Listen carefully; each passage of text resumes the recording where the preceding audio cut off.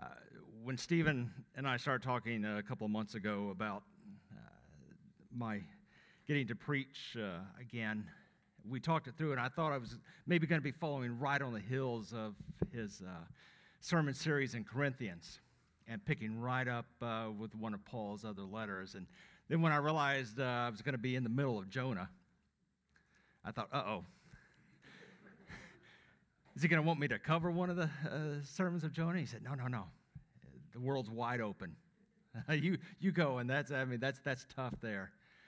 So how am I going to bring something that God has put on my heart in the story of Jonah? And I don't always, I do myself in Jonah. I run away a lot. And the story of this compassionate God is woven through all stories and is woven throughout His Word. So looking today at a compassionate God and His love for His people. We're going to turn into the book of Philippians in a few minutes. But, before everything was electronic, before email seemed like a long, wordy form of communication, when everything's either direct message or a tweet out to someone or a Facebook message or something like that. People wrote letters. It might seem a little bit old-fashioned or anachronistic now when you've got so many other forms of communication, but when you could sit down and write what you really want to express to your reader or readers or the person receiving that letter, you could just lay it all out. And you can go back and rewrite it and everything. And we sometimes forget that with electronic communications. But you could pour your heart out. Whether a letter of sympathy or encouragement or guidance. Paul, the Apostle Paul, wrote over a dozen letters. And we have those in what we see as the New Testament here. And there are some long, deeply theological letters to the church at Rome, to the church at Corinth, and a couple of letters, and Stephen walked us through in a brief window through that letter to the church at Corinth. Some of Paul's letters are to young preachers, Timothy and Titus, and leaders like Philemon, and those pastoral epistles or letters. In there, we've got like 4 shorter letters to churches that Paul loved dearly and loved deeply. Churches that he had a hand in planting in these cities as he went on his missionary journeys. Some of these letters are to guide. Some of them are to correct. Calling people out by name sometimes. And for good or for bad. Can you imagine, being called out by name in the greatest book of all time, the most published, most interpreted book? Your name's there. Sometimes it is an exhortation. I strongly urge you to do this. Like those a parent or grandparent or a teacher or someone. I strongly urge you to consider what you're doing. Could be a thank you letter. And the book of Philippians is a thank you letter. This church at Philippi has supported Paul in his ministry. They were one of the first to give financially to his ministry, and they're continuing to do so. And when he writes this letter, they have sent a helpmate to him, a young guy named Epaphroditus, someone who bears gifts to him to sustain him. Paul's writing from prison when he writes this. He's 4 to 5 years into a series of imprisonments from Caesarea up to Rome. So, he's feeling a little down. But this is also a letter of joy and encouragement. A couple of weeks ago, I was talking to a friend, and I don't see Pam here today, but when I told her that I was going to be sharing from Philippians, she said, "Oh, that is a book of joy." I said, "Yeah, but encouragement." And she said, "It's a book of joy." I said, "Yes, And Paul expresses his joy throughout that book. This is a letter to the Christians at Philippi, to a people that he truly loves. He does call them my joy and my crown. We remember that, this is a city that Paul is very familiar with. This is the first church plant, or the first site of his evangelism on that second missionary journey, with the first church plant in Europe. Paul had wanted to go to other parts of Asia Minor, now Turkey. He had wanted to go to some of the other great cities there in Asia Minor. And then God sort of closed those doors and said no. And Paul looked another direction and said, well, maybe I need to go here and Bithynia. And God's like, no. So God sends a word to Paul in the form of a dream of a man wearing the garb of Macedonia, modern-day Greece. And Paul would have recognized whether style of dress or the language or just something there that Paul recognized what it was. And this Macedonian in Paul's dream was like beckoning, saying, come help us. So Paul set sail from Turkey up into Philippi, up into Macedonia there. And that city that he came to first was Philippi. And we know from the book of Acts some of some of those first encounters there in Philippi. Not finding a synagogue to go worship in and looking for a place of prayer, he sees a group of women down by the river, and they're in prayer. And he stops. And that's remarkable in itself, that he just didn't walk on by, but he walked down to that riverside to see what they were doing, and he got to meet Lydia and the others there, and it says that she was a woman who loved God. And he shares Jesus with them and talks to them and brings her to a relationship with Christ and goes to her household, and she becomes a believer in all of her household. And it says on another day on their way to that place of prayer that they run into a young slave girl who's possessed by a demon. And it is a little bit confrontational there, and Paul calls upon the power of the Holy Spirit and casts that demon out. And that sets into motion some conflict and confrontation with those who own this slave girl. And because their economic resource had a heart change and had this demon cast out, that they take Paul, and he's with Silas and Timothy, and they confront them. They turn them over to the authorities there, saying that these people are impacting our livelihood. And that's where we see Paul and Silas in jail that first time there in Philippi. And in the midst of having been beaten and mistreated, and being locked up in this strange city and not being able to do what they've been called to do, what are they doing?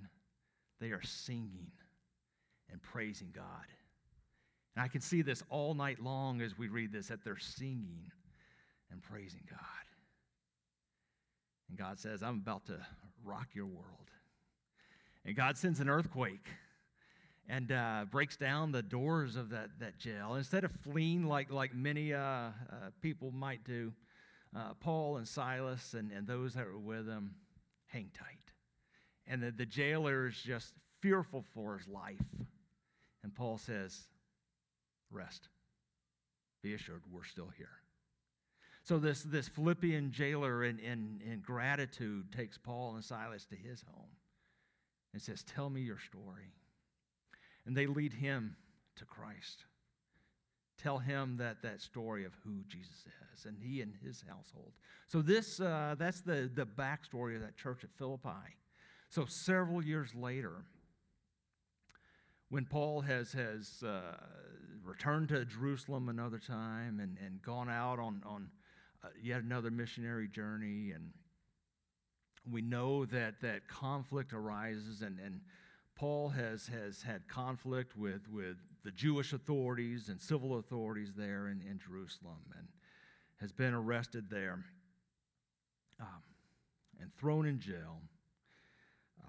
He writes this letter to the Philippians, one, to thank them for their generosity, to encourage them. And this is a letter of encouragement, and that's one of the things I want us to look at today. But it's also a letter of joy. We know that's one of the major themes of this letter, despite the fact that Paul is writing from prison, writing from that prison in Rome where he's been taken. He's writing this letter that, in spite of everything that's happened, he is joyful. And in fact, because of what he has gone through, because of the example that Paul has set in all the persecution and the persistence that he has shown, and his current situation, that others have found even greater confidence and trust in God. They found it much more boldness and courage to, as it says in chapter 1, verse 15, to speak the word of the Lord without fear. That because of what he's gone through and his example, that others have been encouraged. And there are others who have taken advantage of the fact that Paul is put in prison, and he says, you know what, they're preaching out of envy and strife and selfish ambition. They're preaching out of that. They're the fact that I'm sidelined here. But you know what he says? Even then, even in this, Christ is being proclaimed. That's verse 18 in chapter 1. Even in this, Christ is being proclaimed, and in this I rejoice. Yes, I will rejoice. Paul, to the earlier there in chapter 1, he says that he thanks God for the Philippians, for them, with joy because of their partnership with him in the gospel. And that is key here, that the gospel that they were partnering. They were participating right beside him in Philippi from his first work there. So we can see that throughout this letter that Paul finds joy in this body of believers. He's got a personal motivation for writing this letter to his fellow believers. And we can see this as a letter of encouragement, to find joy even in the midst of persecution and suffering, to honor Christ in all things, to conduct ourselves worthy of the gospel, to stand firm in one spirit, with one mind, striving together side by side for the faith in the gospel. To have the mind of Christ, to be unified in Christ, having unity in the gospel and being united together. This is that idea of being united together that he's encouraging to have for the sake of the gospel. And that's what I want us to focus on today. In just 4 short verses at the beginning of chapter 2, and we'll look at those, they contain, in these 4 short verses, a volume on our internal unity. Philippians 2, verses 1 through 4. So if there is any encouragement in Christ, any comfort from love, any participation in the Spirit, any affection and sympathy, complete my joy by being of the same mind, having the same love, being in full accord and of one mind. Do nothing from selfish ambition or conceit, but in humility count others more significant than yourselves. Let each of you look not only on his own interest, but also to the interest of others. Father, we thank you for the chance to dive into your word. And Lord, just a few words just open up a volume of encouragement and urging a lifestyle from you. Father, we thank you. I pray that your word will speak today, that you will open eyes and ears and hearts to your teaching today. Father, we love you and thank you for this example. In Jesus' name we pray. Amen. So there's three good sections here in these four verses. We've got the wherefore of unity. And that's a big word, and I mean, Stephen often points out the wherefores, and we say, well, what is that wherefore, therefore? And I almost started to say the why, but there's another why later on, but the wherefore of unity, the basis or the reason for that unity. Paul gives us in the second verse the why of the unity, and that's the only command in this given in this passage, this imperative, the why we should be unified, and then the how, what it should look like in our lives and in our church family, in our church body here. So the wherefore, picking up there in verse 1, in each of these, in many translations, it says if. It's not really a question there. It could be read as since there is these things, or because there is. It's taken as taken as a granted there. And Paul writes there in that verse 1, so if there's any encouragement in Christ, this, we're in his presence. If we receive any encouragement by being partnered with Christ, by being called his own. I told Stephen I was going to, had a couple of Greek words in there, and I think he saw some thin ice there. He said, not just the pronunciation there, but that encouragement is paraklesis. And it's to call near or to come along. When you think of someone that you truly love and respect and that you've learned much from, when they come up next to you and walk with you, walk you through something, that's that encouragement, that idea of coming near. Be encouraged that we are Christ. If there's any comfort in love, this is a similar to encouragement, but we receive comfort and consoling from Christ's presence. Another Greek word, paramithion. And this is a consolation from soothing words. And Paul writes it there, if there's any comfort in love. I mean, how comfortable to abide in him. We look at, in John's gospel, abide in Christ.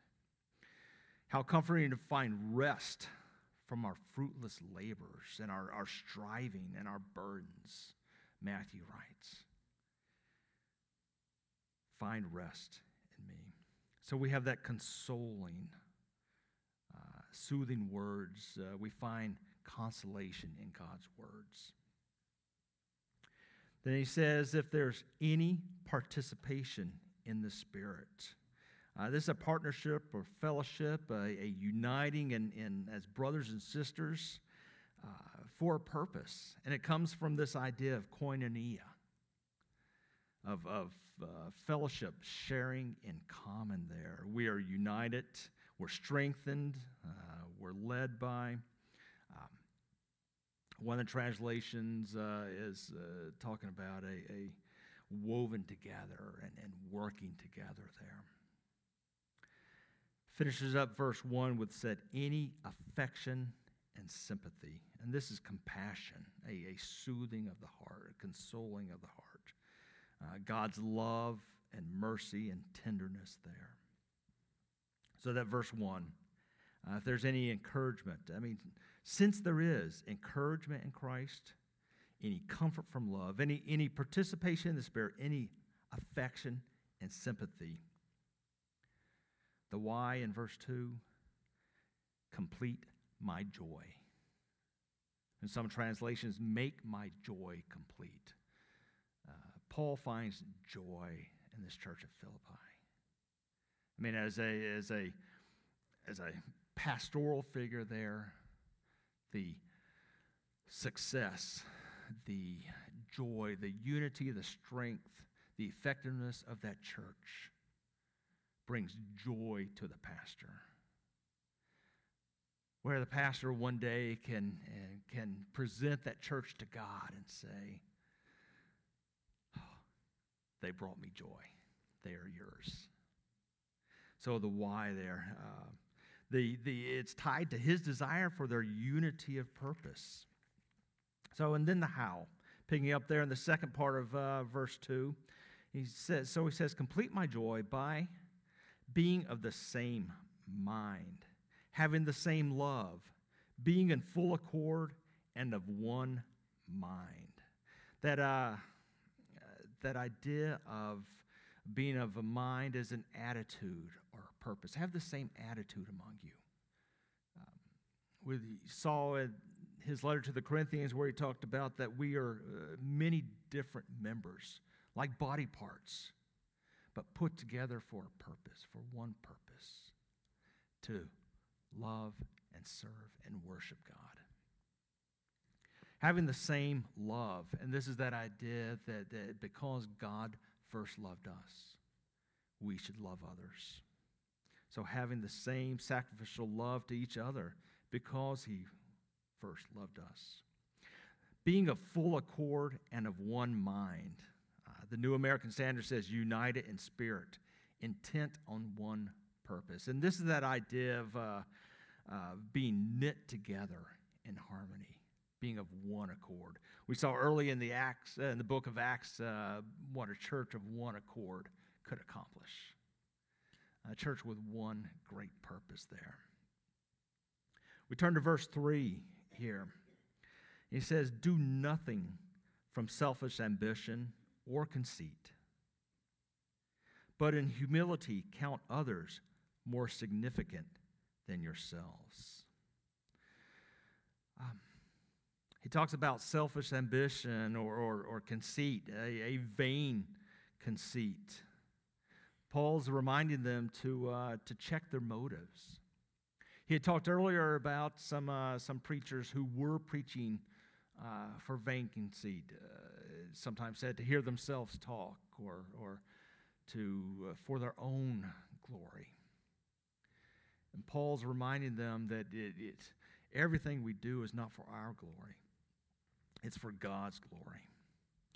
Not for personal glory, which leads back to selfish ambition and doing things that are for our best or for solely our gain. But for God's glory. Whose glory are we working for? That of Christ or our own, he asked them. Strife comes from that pride. And this is, that reminder that Paul is encouraging them to find that unity, to work together. Your purpose is not going to be filled by struggling against each other and fighting against each other. So do nothing out of selfish ambition or vain conceit. We turn to this beautiful picture, this great characteristic or character trait of humility there in the second part of verse 3. But in humility, count others more significant than yourselves. If we wanted a concept that was upside down from the culture that was around them, it was humility. The people of Philippi, and not necessarily church there, but the people of Philippi had a lot to be proud about. They were a Roman colony up here in the outskirts of Macedonia, that through a series of conflicts and changes in the Roman Republic to an empire and all, that this this city of Philippi had become a Roman city far away from Rome. And they took pride in that. There were a lot of citizens from the empire who were up there in that area. And this idea of humility would have gone counter to the ethos of the Greek people, that humility was something affiliated with slaves, those who were unworthy, those who were low, the position of a slave shabby, not worthy of attention even. And yet Paul is telling these believers to take on this spirit of humility.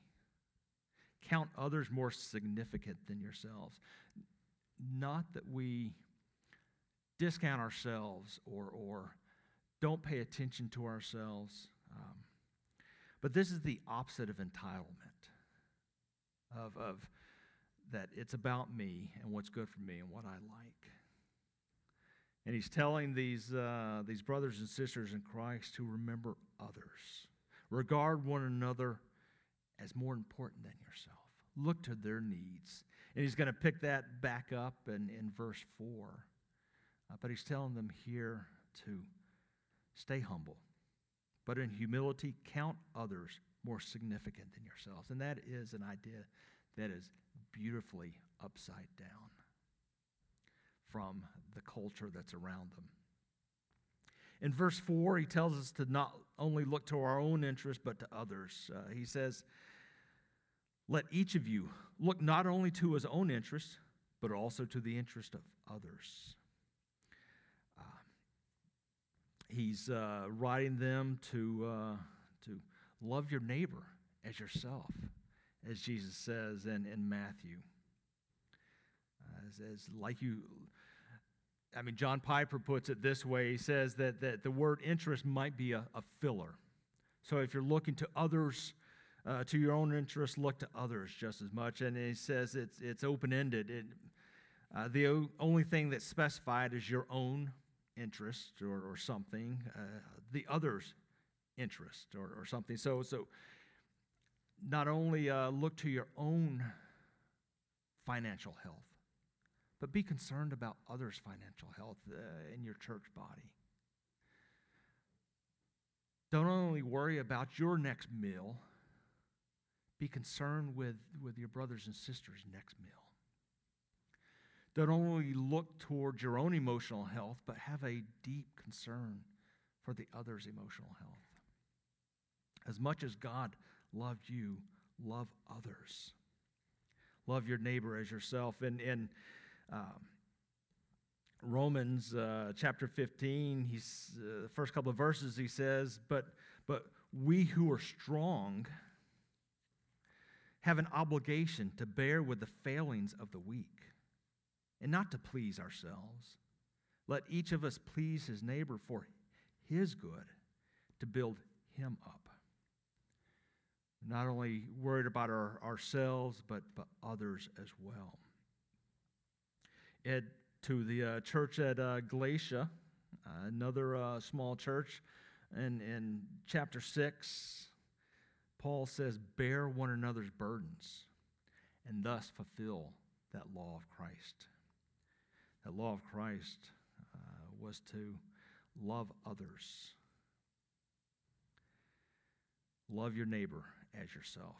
So we should be watching to see what God is doing in our brothers and sisters in Christ, looking for the good qualities of others, seeing where God is working, and celebrating that, finding joy in that, and also saying, God, prepare me for something too.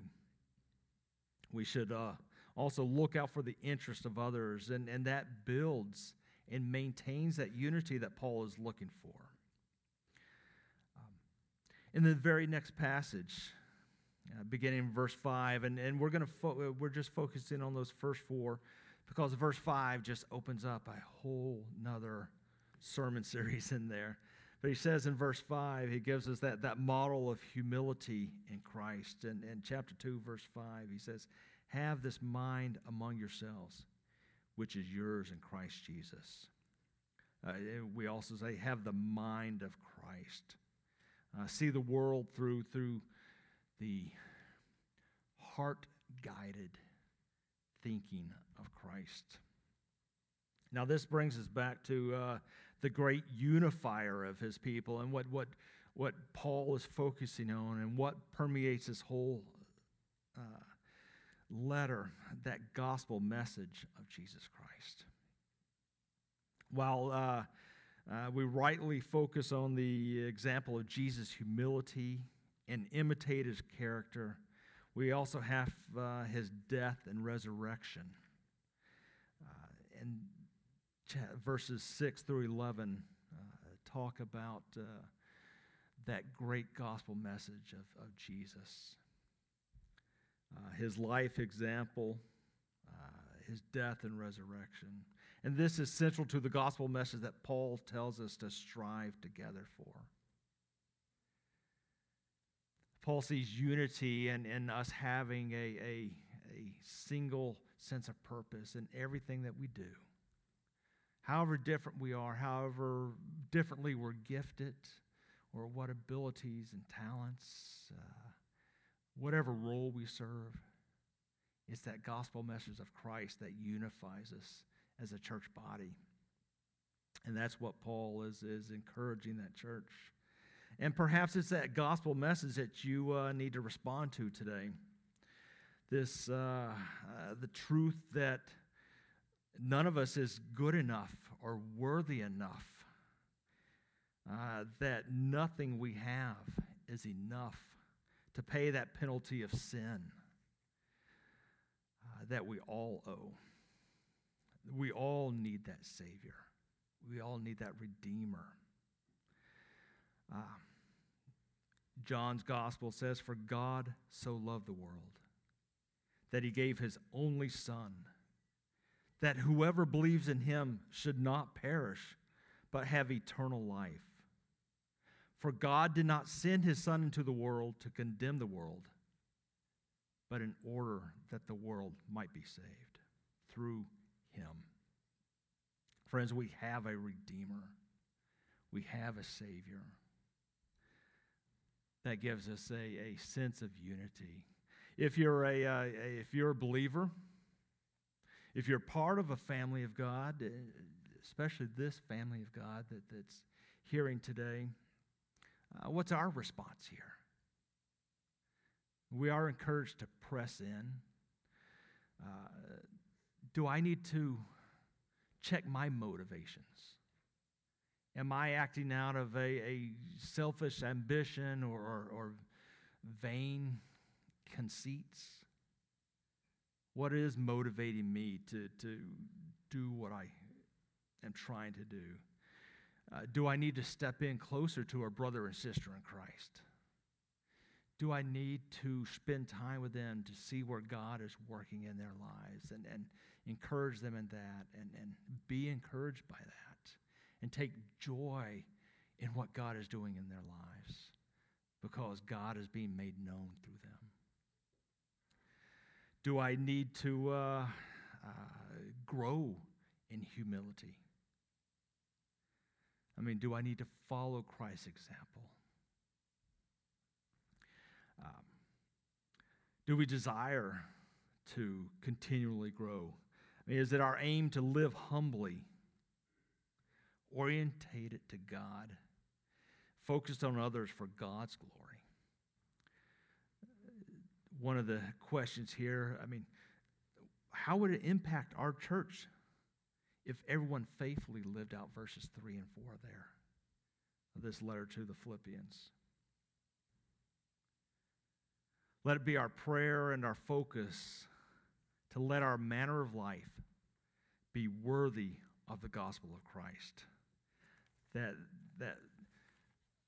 first chapter of Philippians, verse 27, Paul guides them in that question or